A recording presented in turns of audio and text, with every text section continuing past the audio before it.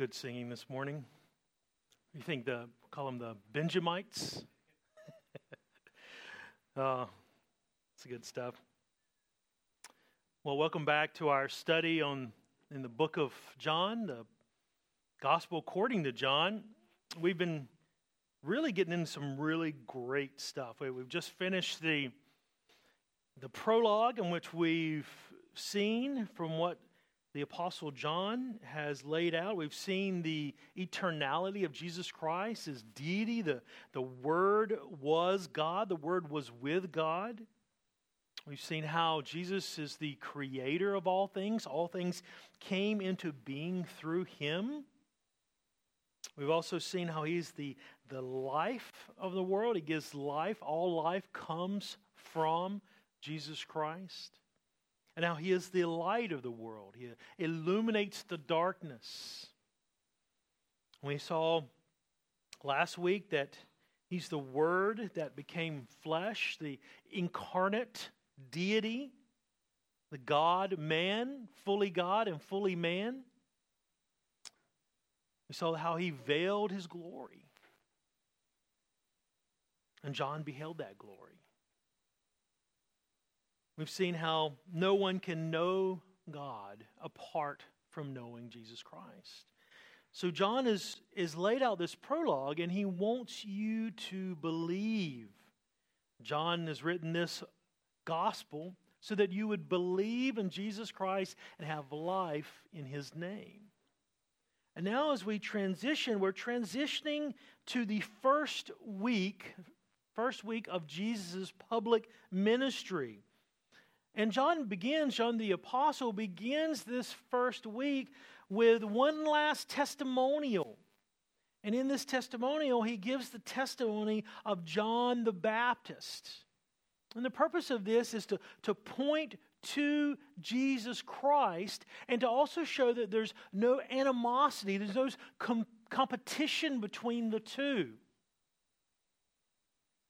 Now, I read a story recently as I was looking at just Christmas biscuits and Christmas cookies, and I ran across a story about Oreo. Now, I've seen Oreo biscuits, Oreo cookies here in Oz, and I found out they're their most popular cookie in the whole world. But the Oreo cookie brand, the cookie itself, began by the animosity of two brothers of the same family, a sibling rivalry.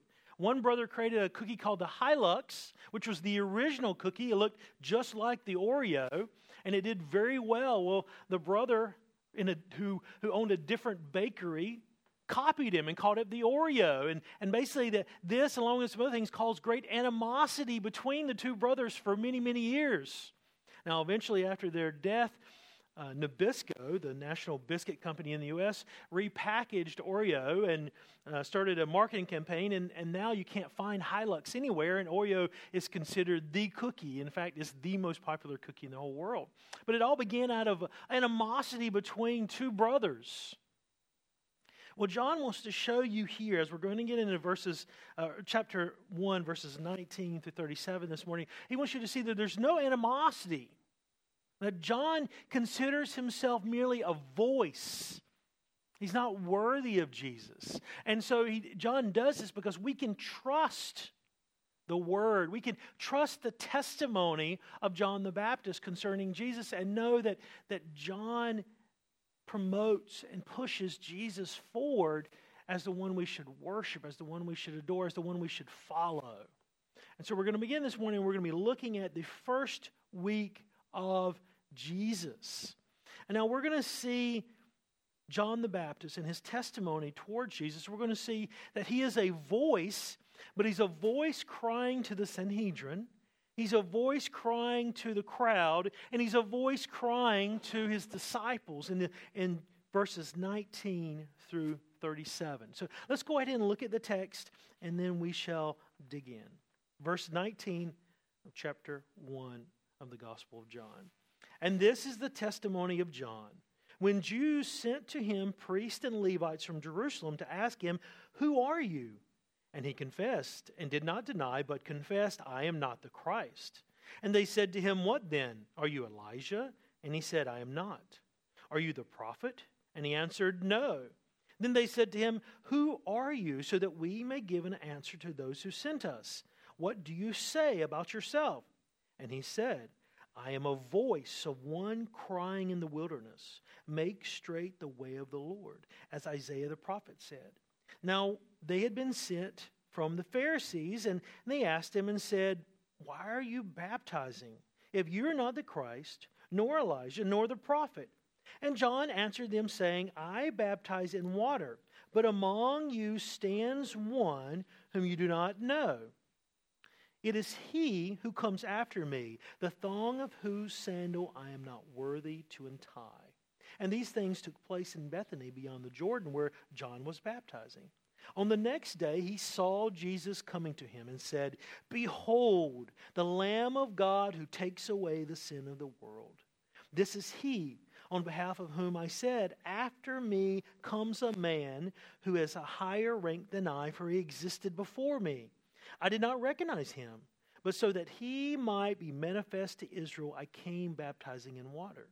And John testified, saying, I have seen the Spirit descending as a dove out of heaven, and he remained upon him. I did not recognize him, but he who sent me to baptize in water said to me, He upon whom you see the Spirit descending and remaining upon him, this is the one who baptizes in the Holy Spirit. I myself have seen and have testified that this is the Son of God. And again, the next day, John was standing with two of his disciples, and he looked at Jesus, and he walked, and he said, Behold, the Lamb of God. And the two disciples heard him speak, and they followed Jesus.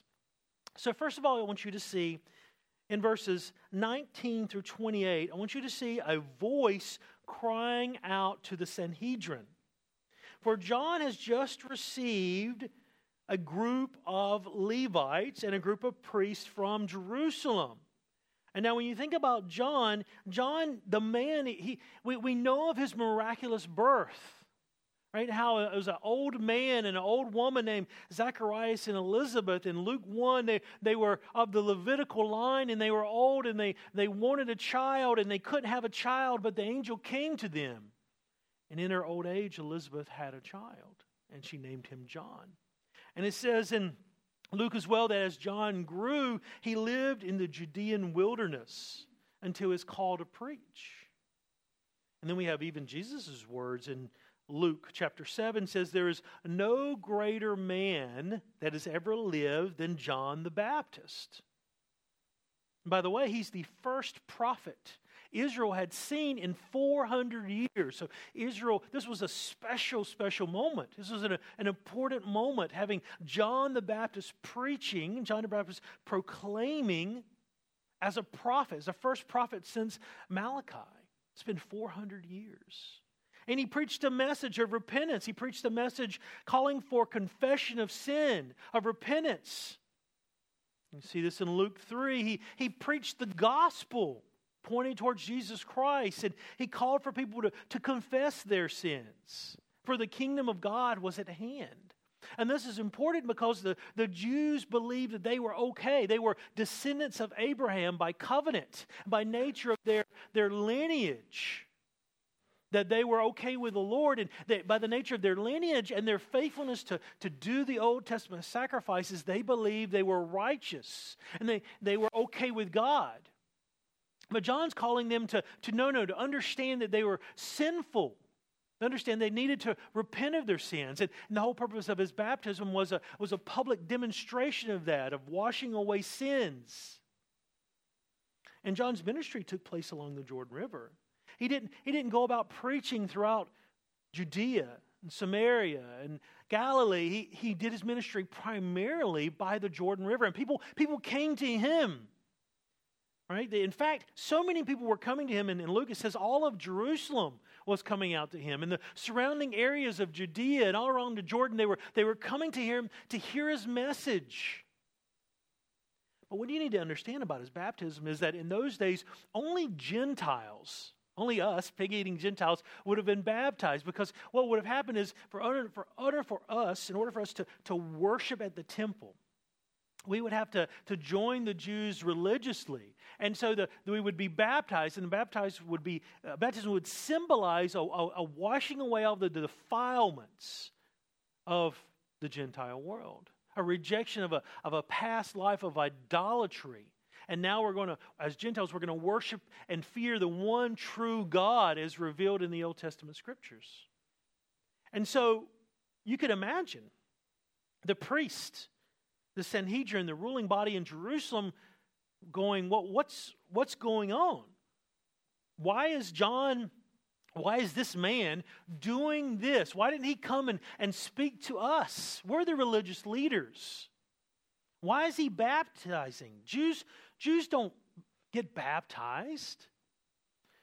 And so you just realize that John didn't conform his ministry to the set religious practices. So this caused concern and curiosity among the Jewish leaders in Jerusalem, the Sanhedrin. And they wondered what was going on. Why was John doing what he was doing? And John's message was clear. Repent. He's preparing the way for the Messiah by calling people to recognize their sinfulness. If you don't know and understand you're a sinner, then why do you need a Savior? And that was John's purpose. Now, it's interesting when you think about John the Baptist, there are actually groups of people today that still revere and follow John the Baptist's teaching. They reject Jesus as Messiah, and they have John the Baptist as one of their key spiritual leaders. It's a group called the Mandeans or the Sabellians. And there's actually 10,000 of them in Australia today. I was reading this the other day. They're primarily located outside of Sydney. And they've come from Iraq because of all the political turmoil there during the Iraq War. And one of their key rituals is baptism. And they're actually, over the course of their lives, they can get baptized up to over 10,000 times. Because for them, it's a constant ritual of being cleansed from their sins. It reminds me of Apollos. When Priscilla and Aquila in Acts 18 took him aside, he was only acquainted with the baptism of John, and they said, let us tell you the full picture. Well, these people they've heard the full picture, and they reject it, and they worship God in a way that's improper and unacceptable, because they don't accept Jesus Christ as Lord. They accept John the Baptist's teaching. And as we would see, and as we will see, this is the last thing that John would have wanted. Right? John's purpose of his ministry, his goal as a prophet, his role was to prepare the way for the Messiah. His goal was to point people to Christ. At the beginning of his life, the middle of his life, even the end of his life, he pointed people to the one true hope, the one true salvation in Jesus Christ. And so you have the testimony of John. And so you can imagine these priests, these Levites. The Sanhedrin was the ruling body of 70 elders made up of both Pharisees and Sadducees in the city of Jerusalem, made up of the high priests. And they would they would rule Israel, and they would rule it in a judicial sense, a legislative sense, and even in an executive sense through the high priest. And we see this at the end of Jesus' life, and we'll get into far more detail with that as we get closer to the trials and the crucifixion. But they were empowered by the Romans to handle these matters in Israel. Right? And so as the people were going out to see John and hear his message, they had to go check this guy out. What's going on? Why is he baptizing? What is he doing? What gives him authority to preach this way and proclaim the things that he's proclaiming? So they come to him and they said, "Who are you?" And obviously that question is implying that they think and he thinks he's the Messiah. And so he responds in verse 20 and he says, "Look, I am not the Christ." And notice the way verse 20 is written, because he confessed and he did not deny. He's reiterating it three different ways that I am not the Messiah. I am not the Christ. He's just saying this repeatedly and emphatically. I'm not him. I'm absolutely not him. So they said, "Well, what then?" Verse 21. "Are you Elijah?" Now the Jews expected Elijah before the great day of the Lord, for the end times, before Messiah would come. And they based this off of Malachi 4:5. Malachi 4:5, behold, I am going to send you Elijah the prophet before the coming of the great and terrible day of the Lord. So the Jews had this right expectation that Elijah would come based off of Malachi. And so it was natural for them to say, well, if you're not the Messiah, are you Elijah? And what does John say? John, with all his many wordy conversations, he says, I'm not. Notice he's very pointed. He doesn't want to talk about himself. He says, I'm not. Because John the Apostle, who's writing this, is focused on his ministry. And John the Baptist is saying, look, don't look at me. I'm not Elijah. I'm not the Christ. But when it comes to John the Baptist, did he fulfill some of the roles of Elijah? And the answer is yes. In Luke 1:17, it says that he came in the spirit and the power of Elijah.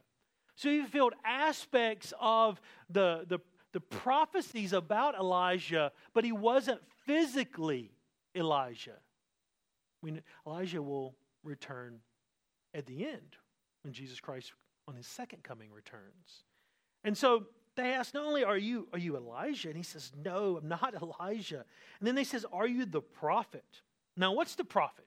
Right? You think, okay, where do they get this from? Well, this Jewish tradition said the prophet would come before the Messiah. Right? And they got this from Deuteronomy chapter 18, verse 15 through 19. In Deuteronomy 18, this is Moses.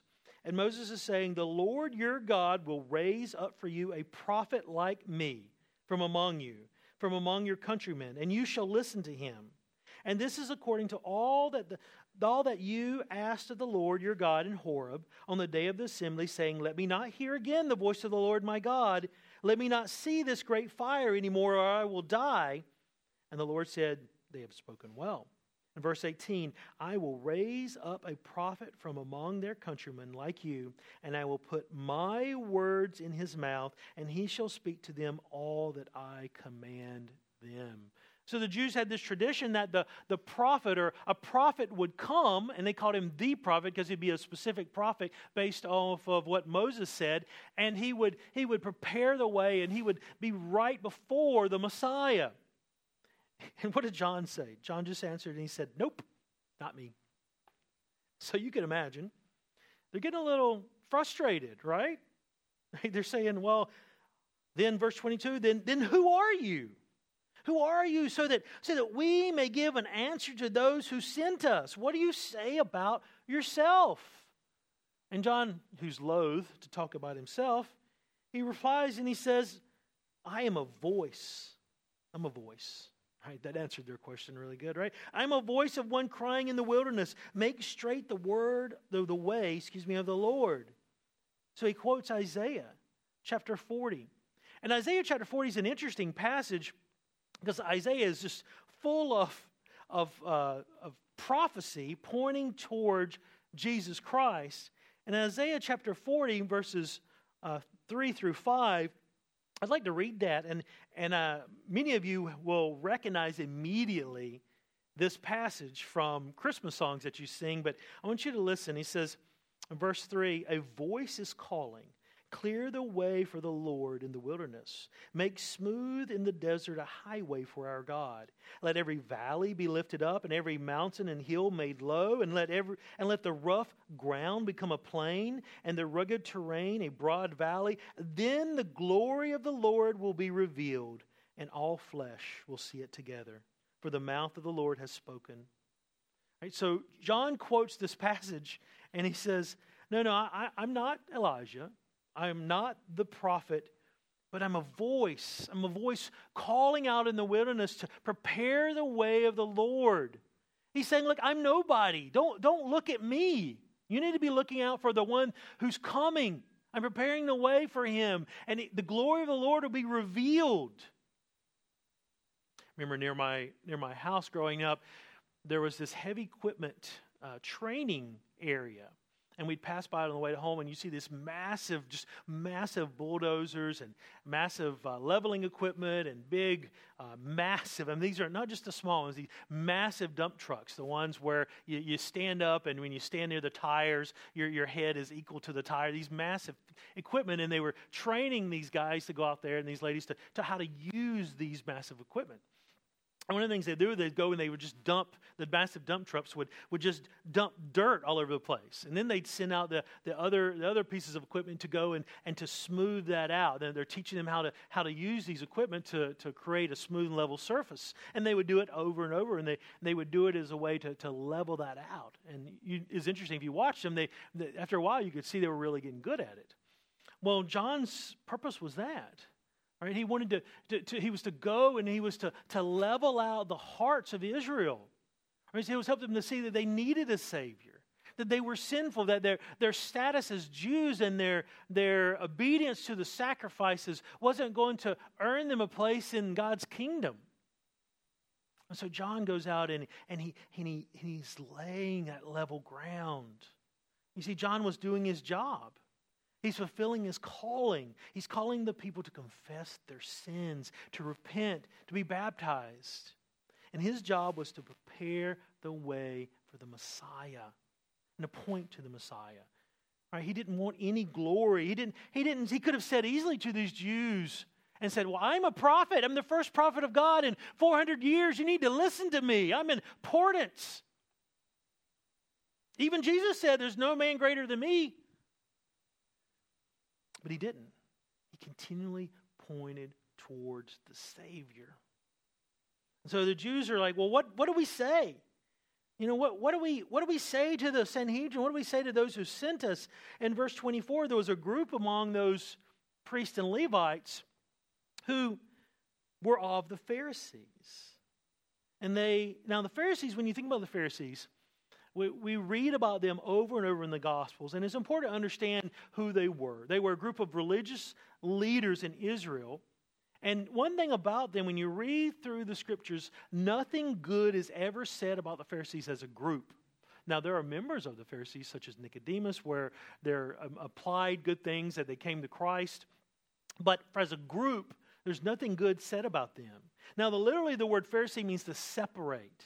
Right? They separated themselves from the pagan practices, the loose religious practices of the day. And they wanted to adhere to the strict following, the strict teaching of the law, the Old Testament. Now that sounds really good. Right? They wanted to obey God's law fully. And as a movement, that was noble, and it started out okay. But the problem was they started adding their own interpretations to the law. And they started adding their own oral traditions. And they would teach these interpretations and these traditions as Scripture. And they expected people to obey their traditions. And if you didn't obey your traditions, then you're guilty of breaking God's law. Even though in reality, you were just breaking their traditions. And this is the conflict that they get into with Jesus over and over. And we'll see this more throughout the Gospel of John, is that Jesus keeps going back to Scripture and confronts them on their legalistic behavior. They surrounded the law with their own traditions. And they were binding. They expected everyone to follow them. And now with the Pharisees, they set up and they controlled the synagogues. Right? And so Josephus, the great Jewish Roman historian, actually says that the Pharisees had the high esteem of the common people. So when you think about the Pharisees, just know that the common people really respected them because they looked at them as trying to obey the law. The Sadducees, on the other hand, were just concerned with power, and they were concerned with the temple trappings. They didn't really care much about the people. They were more the aristocratic Jews. And one thing about the Pharisees, by the way, too, is once the temple was destroyed in 70 AD, the Pharisees mainly were the ones who continued with the teaching of the Torah and teaching of the law through the synagogues that they had set up throughout the Roman Empire. And so what we have today, when you talk to Jews today, their teaching is a direct descendant of the teaching of the Pharisees, in that the Jews, when you go into a synagogue, they may read a passage of Scripture, but then they're quickly going to go to the Mishnah and the Talmud, the oral and traditional teachings. And they're going to emphasize those teachings as binding. In fact, when you argue with Jews, and I have, especially secular Jews, they haven't even really read the Old Testament. They read the Talmud and they discuss the oral traditions and the teachings, but they don't really read the Old Testament. And so this is a byproduct of the Pharisees and their influence after the temple was destroyed. So this is the group that's come to John, and see what they're doing is they're not asking him who he is now. Look down in verse 25. They asked him, "Why then are you baptizing if you are not the Christ, nor Elijah, nor the prophet?" Well, they're questioning John the Baptist's authority. Why are you doing this? Who told you you could do this? You didn't run this by us, and you're not the Messiah, and you're not Elijah, and you're not the prophet. Why are you doing these things? Who gave you the authority? Now, it's interesting because this is an extraordinary practice. Remember, Jews don't do this. Jews don't get baptized. Only Gentiles do. And now John could have easily said, well, God gave me the authority. Flip one page, if mine is one page. Verse 33 of chapter 1, "I did not recognize him, but he who sent me to baptize in water said to me." John was sent by God with a specific ministry, specific purpose, and was told to baptize. He could have easily said, well, God sent me to do it. But John didn't. What did John say? John said, stop looking at the baptism. You need to be focused in on the person of Jesus Christ. Verse 26, he answered them and says, "I baptize in water, but among you stands one whom you do not know." Right? So John's ministry was pointing to Christ. He says, look, don't look at me. In fact, when you look at, he stands the one, but among you stands the one. In fact, the word there literally is the coming one. Okay? And now the coming one was a title for the Messiah. And you see, he's basically saying that the coming one, the title itself, the Messiah is among you and you don't know him. He's here. You don't understand him. You don't fully recognize him. See, they were so eager to expose John as a false prophet and a false Messiah that they were missing the real Messiah that was already there. And John says he's incomparably more worthy than me. Right? He actually says in verse 27, he says, "It is he who comes after me, the thong of whose sandal I am not worthy to untie." Now, you have to remember that they're walking around on dirt roads, right? Gravel roads. And you could imagine, whether it was rainy or whether it was sunny, you're always wearing sandals and your feet would get muddy and dirty and nasty. And what would happen? The lowest of slaves was responsible for tending the master's feet. In fact, there's an old saying by Jewish teachers, "Every service which a slave performs for his master shall a disciple do for his teacher except the loosening of his sandal thong." Right? So not even a disciple who would do so much for his master, his rabbi, he wouldn't even be the one to touch the sandal. They would have a lowly servant, a lowly slave do that because it's such a disgusting job. But John says, look, I'm not even worthy. I'm not worthy to even do the job of the lowliest slave. Stop looking at me. You need to be focusing in on Jesus Christ. What a great example of a preacher. Right? My job as a proclaimer, a preacher of the Word of God is not that you follow me, but that you look towards Jesus Christ. Any mature preacher, even the famous ones that people tend to follow, like John MacArthur or the late R.C. Sproul or others, even those guys, they've repeatedly said, look, don't follow me, follow Christ. You see, John is incomparably less worthy than Jesus. Jesus is so much more than John. John says, I'm lower than the lowest slave. Don't look at me. Look, listen to what I have to say. Look, listen, I'm trying to point you towards the Messiah, towards the Christ. Listen, I'm a voice. That's all I am. I'm a voice. Christ is here and you don't know him. Now, brethren, Jesus obviously lived and he died and he will return, and he's given us his word to testify about him. We're to listen to his word. Who is Jesus? Right? What has he done? Why should we worship him? Right? He died on the cross for our sins. He's exalted to the right hand of the Father. He will return in glory. He makes demands on our lives. If you love me, you obey my commandments. You obey my word. But he doesn't leave us to obey his word and strive for holiness on our own. He's given us the indwelling of the Holy Spirit to strengthen us and empower us, to seal us as his own. John is saying, look, don't look at me, right? I'm just a voice. Look towards Jesus. And he's pointing that to the Sanhedrin, to the Pharisees. And that's day one. That's the first day of the public ministry of Jesus, is John's testimony to Jesus. And we know this because there was an eyewitness to John, as we'll find out in a minute, and it's the Apostle John. Look down at verse 29. We're going to deal with day two. Day two is a voice crying to the people. John not only has done talking with the group from the Sadducees, but now he's addressing all the crowd around him. In verse 29, the next day, day two, he saw Jesus coming to him and said, "Behold, the Lamb of God who takes away the sin of the world."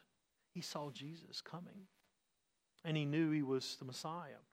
And how did he know this? Well, he knew it because he had baptized Jesus already. The baptism, of Jesus had taken place previously to this.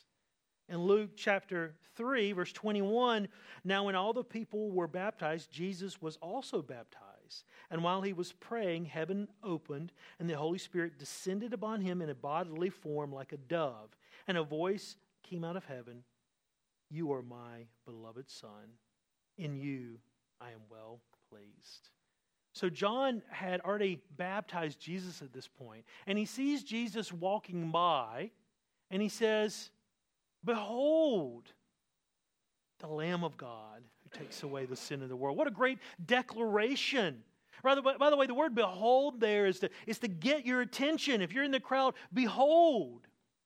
Right? And it's not just a simple look over there, like, behold, there's a fire. It's behold, there is something truth. There's some truth here, hidden truth. Behold, there's something that's not evident to human eyes. You need to pay attention. Behold. We see this later on in the book of John in chapter 19 when Pilate brings out Jesus and he says, "Behold your king." You see, it's something that's not evident to human eyes. There's a hidden truth. And that hidden truth that John the Baptist is pointing out is that Jesus is the Lamb of God. Now, when you think about the Lamb of God, Jesus is the Lamb. And we've gotten so used to this expression. But Jesus is the Lamb of God, the one who would sacrifice himself. And it's an amalgamation of all the Old Testament prophecies, all the Old Testament sacrifices. When you look at the Old Testament sacrifices, they point to the one final sacrifice, that is Jesus Christ. You think about the Passover lamb. Paul actually says in 1 Corinthians 5:7 that Jesus is our Passover lamb. If you think about the Day of Atonement, the scapegoat that was taken out, they confessed the sins on the scapegoat, and he was taken out of the camp to die in the wilderness or die outside the camp. It's a picture of Christ. And you also think about the lamb that was slain on the Day of Atonement as well, and the blood sprinkled on the mercy seat between the broken law of God and the glory of God. You think about Jesus' sacrifice is a picture of all of those things. Even in Genesis chapter 22, when Abraham was going to sacrifice Isaac asked, "Dad, where's the sacrifice?" And Abraham, in a bit of prophecy, not even knowing, he said, "God will provide the lamb." You see, God has provided the lamb. And you got to realize this would have been a shock to the Jews. They would have heard this and they would have been like, well, what is this? What's going on? Because they expected a Messiah king. Not a lamb king, not a sacrificial king. You see, Christ came to deal with our sin. He's the one final sacrifice. All the Old Testament sacrifices pointed towards Him. They were shadows of the truth, of the reality of Jesus Christ as the Lamb of God. He became sin for us who knew no sin. 2 Corinthians 5:21. He bore our sins in His body. 1 Peter 2:24. You see, there never could be a reign of glory without the humiliation and sacrifice of the Lamb of God. John continues and he says, not only is He the Lamb of God, He takes away the sin of the world. To take away is to remove. Right? Christ takes away our sin by removing the guilt, because without Christ we are guilty. It doesn't matter if we feel guilty, we are guilty because we have broken God's law. We have sinned against Him, and because of our guilt, we are under His wrath. But God, the famous but God took care of His wrath by pouring His wrath on His Son, on the Lamb of God, that whoever believes in Him shall not perish, but have eternal life. See, because of Christ's humiliation, because of His sacrifice, God's wrath has been satisfied, and that we are no longer guilty before Him. Christ's righteousness is imputed to us, and we stand before God justified. We stand before God reconciled. Because that's Christ's ministry. John Calvin says the greatest purpose of Christ was to reconcile men to God. Jesus takes away the sin, takes away the guilt. He brings reconciliation. And when He takes away the sin, notice, by the way, that it's sin singular. It's not the sins of the world, it's the sin. In other words, Jesus takes away all types of sin. There's nothing that His blood does not cover. Every act of unrighteousness, every act of wickedness, every act of iniquity, every transgression. He takes away the sin singular, all types of sin. There's nothing that His blood cannot cleanse. Rather, there's nothing. If you're listening today, and it doesn't matter what kind of sin you committed, Jesus' blood is sufficient to cover that sin if you believe in Him. If you feel guilt, it's because you are guilty. And we know the Holy Spirit convicts in regards to sin and righteousness and judgment. How easy it is for us to sit in churches and read Scripture and hear the truth proclaimed, but not actually have faith. We spoke about this in James chapter 2, that even the demons believe the facts about Jesus, but they do not have faith and will not submit. And John says He takes away the sin of the world. He's not talking about atonement here. For those of you who have been waiting for me to get into atonement, He's not talking about atonement, because He's talking about the power and authority of the Lamb, the exclusivity of Jesus' salvation. Because only the Lamb can take away the sin of men. Only the power of Christ can forgive sins. It is an exclusive claim. It's the Lamb of God who brings salvation to men. And by the way, when it comes to Jesus' title as the Lamb of God, it's a title that He keeps for eternity.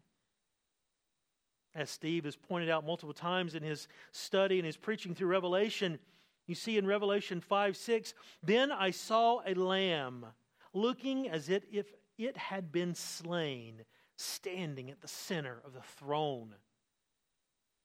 In fact, even in the book of Revelation, the word lamb is used 29 times. Jesus' name is only used 17 times. It's a title that He keeps for all eternity. When Jesus comes, we will behold the Lamb of God, not as a humble servant, but in His full glory as Lord and King. John reiterates, and he says, look, listen. I'm a voice. I'm crying to you. Listen, look, it's Jesus Christ. And he said, after me comes, this is the man who said, after me, in verse 30, comes a man who is a higher rank than I, for he existed before me. Notice in this particular verse, you have Jesus' two natures, right? He says, after me comes a man. Because remember, Jesus lived his life fully as a man. His glory and his deity revealed, right? He was indwelt by the Holy Spirit. He lived his life with the Holy Spirit in perfection, in obedience to Father. But he was a man. He was born a man. He took on a human nature. He was fully man. 1 Timothy 2:5, Paul says there is one mediator between God and man, the man Christ Jesus. John the Baptist emphasizing his humanity. But then he says he's a higher rank than I, for he existed before me. Now, John the Baptist knew that Jesus was born after him. We know that Jesus was born after John. But John's point is he existed. He has an eternal existence. He's the eternal Word of God. He's the God incarnate. So in this verse, we have John the Baptist testifying to the true nature of Jesus Christ. He's pointing people to who he really is if they're willing to hear and listen. He's not just a good teacher. He's not just a good man. He's the God-man. He's the Lamb, the sacrificed. He existed before me. Verse 31 through 34, not only does he say, behold the Lamb, but he says he's the Christ. In verse 31, he says, I didn't recognize him. But so that he might be manifested to Israel, I came baptizing in water. And John testified, saying, I have seen the Spirit descending as a dove out of heaven, and he remained upon him. Right? When he says, I didn't know him, it means in the full sense. Now, John the Baptist probably knew of Jesus of Nazareth. After all, their parents were related. But you got to remember, Jesus lived his life 30 years in obscurity as a carpenter in the little town of Nazareth in Galilee. And John lived his life, for the beginning of his life, in Judea, and then he went to the Judean wilderness and lived. Not like they had telephones or internet to maintain contact. Right? So even though John may have knew vaguely or remember stories about Jesus of Nazareth, he has seen no evidence that Jesus is the Messiah. There's no way to be sure. How could he be sure? How would he know who the Messiah was? Well, verse 33 is, I didn't recognize him, but he who sent me to baptize in water, God, he said, he upon whom you see the Spirit descending and remaining upon him, this is the one who baptizes in the Holy Spirit. In other words, when you baptize this man and you see the Holy Spirit descending and remaining upon him, then that's the one. That's the Messiah. John was given direct revelation about who the Messiah was and is. You see, he even says the purpose of his baptism. In verse 31, the purpose of his baptism was so that the Messiah was to be made known to Israel. He was to prepare the way for the Messiah, and then the Messiah was to be revealed through John the Baptist's baptism. We have God's revelation, and the Spirit descended. You see, you got to remember, Jesus lived his life as a man, and he was filled and empowered by the Holy Spirit throughout his life to obey God's law. But one thing about the Spirit descending upon Jesus was this was the beginning of the Messianic age. In Ezekiel 36, that God says, I will put my Spirit within my people. And this marked the beginning of the Messianic age. The Messianic age that we currently live in, that will be fulfilled at the return of Jesus Christ. Spirit's indwelling of the Messiah was foretold in Isaiah chapter 11, and we receive that same indwelling of the Holy Spirit.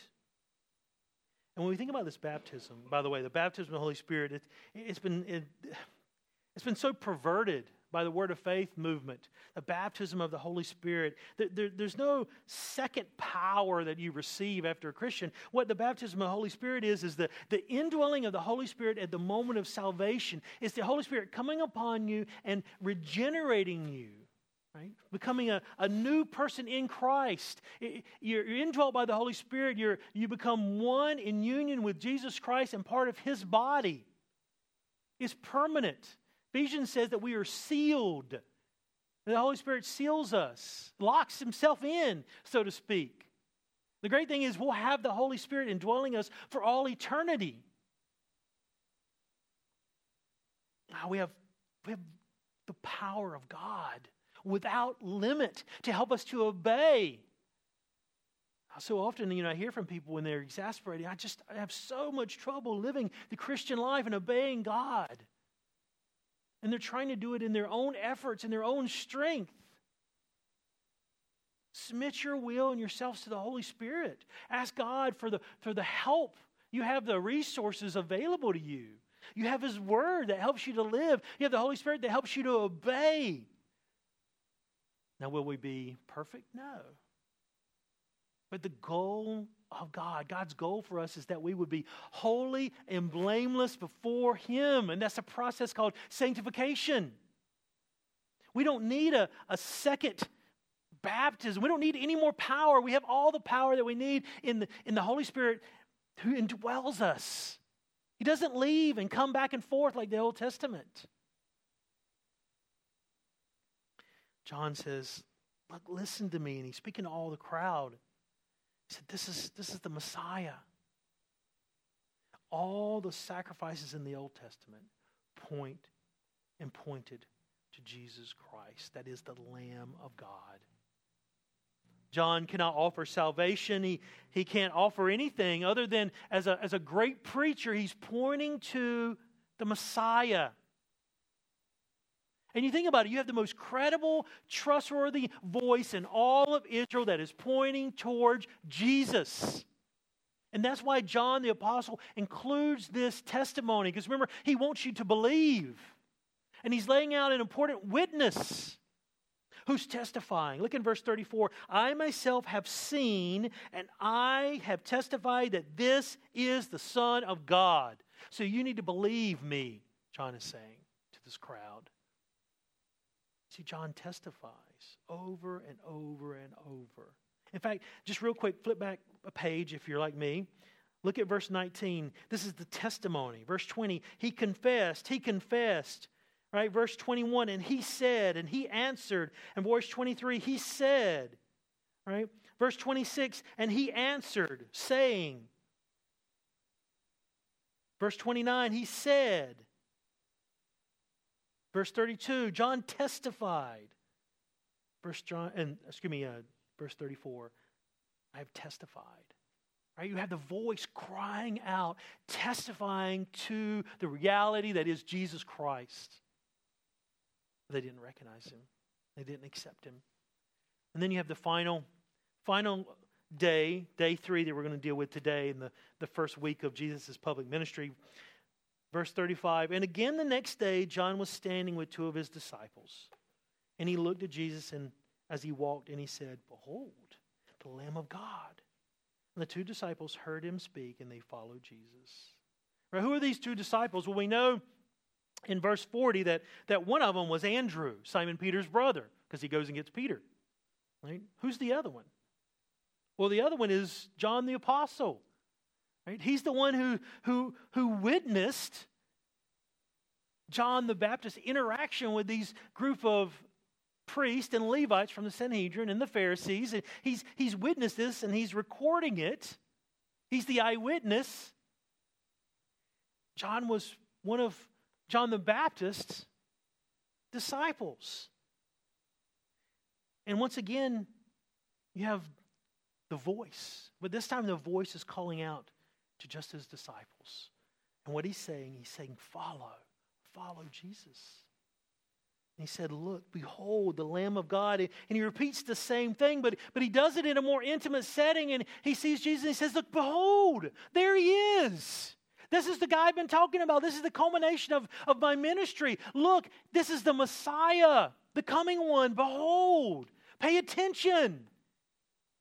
I can just imagine John kind of casually after saying that, looking at his disciples, John and Andrew, and saying like, what are you still doing here? Why are you following me? This is the guy. Right? Just John the Baptist's purpose in his ministry was pointing to Christ. He didn't want disciples. He didn't want followers. He wanted people to follow Christ. Look at verse 37. What did they do? Right? John, the apostle, writes this. He says, the two disciples, what did they do? They heard his voice. He's been calling out. He's called out to the Sanhedrin. He's called out to the crowd. He's a voice calling out to his disciples. And what did they do? They heard. They heard his message clearly. They understood his message. And what did they do? They followed Jesus. Right? You see, it wasn't about personal glory with John. He was a voice crying out. He spent his life, his energy, pointing toward Jesus Christ. He preached the gospel to the people in Luke 3:18. He sought no glory for himself, but he only wanted Christ to be glorified. And he pointed his disciples to the Lamb of God, and he said, follow, look, there he is, go. And they heard him, and they understood his teaching, understood his preaching, and they followed Jesus. Look, we understand. We understand that Jesus came to offer himself as a ransom for many. He came and he lived and he died as the Lamb of God. We understand that Christ is the Son of God. He's the Messiah. He's the divine Word. He's our Savior and our Lord. And as we commit to follow him, we leave everything behind. We're like John and Andrew. We leave our past life behind and we follow Christ wholeheartedly. We have John the Baptist's testimony. He's a voice. He's calling out for us to hear and to understand that Jesus has come and we should believe in his name. You see, John the apostle in his gospel has given us the first few days of Jesus' public ministry, and we'll get into the rest of it in the coming weeks. But he begins with a testimony of a faithful preacher, a voice in John the Baptist.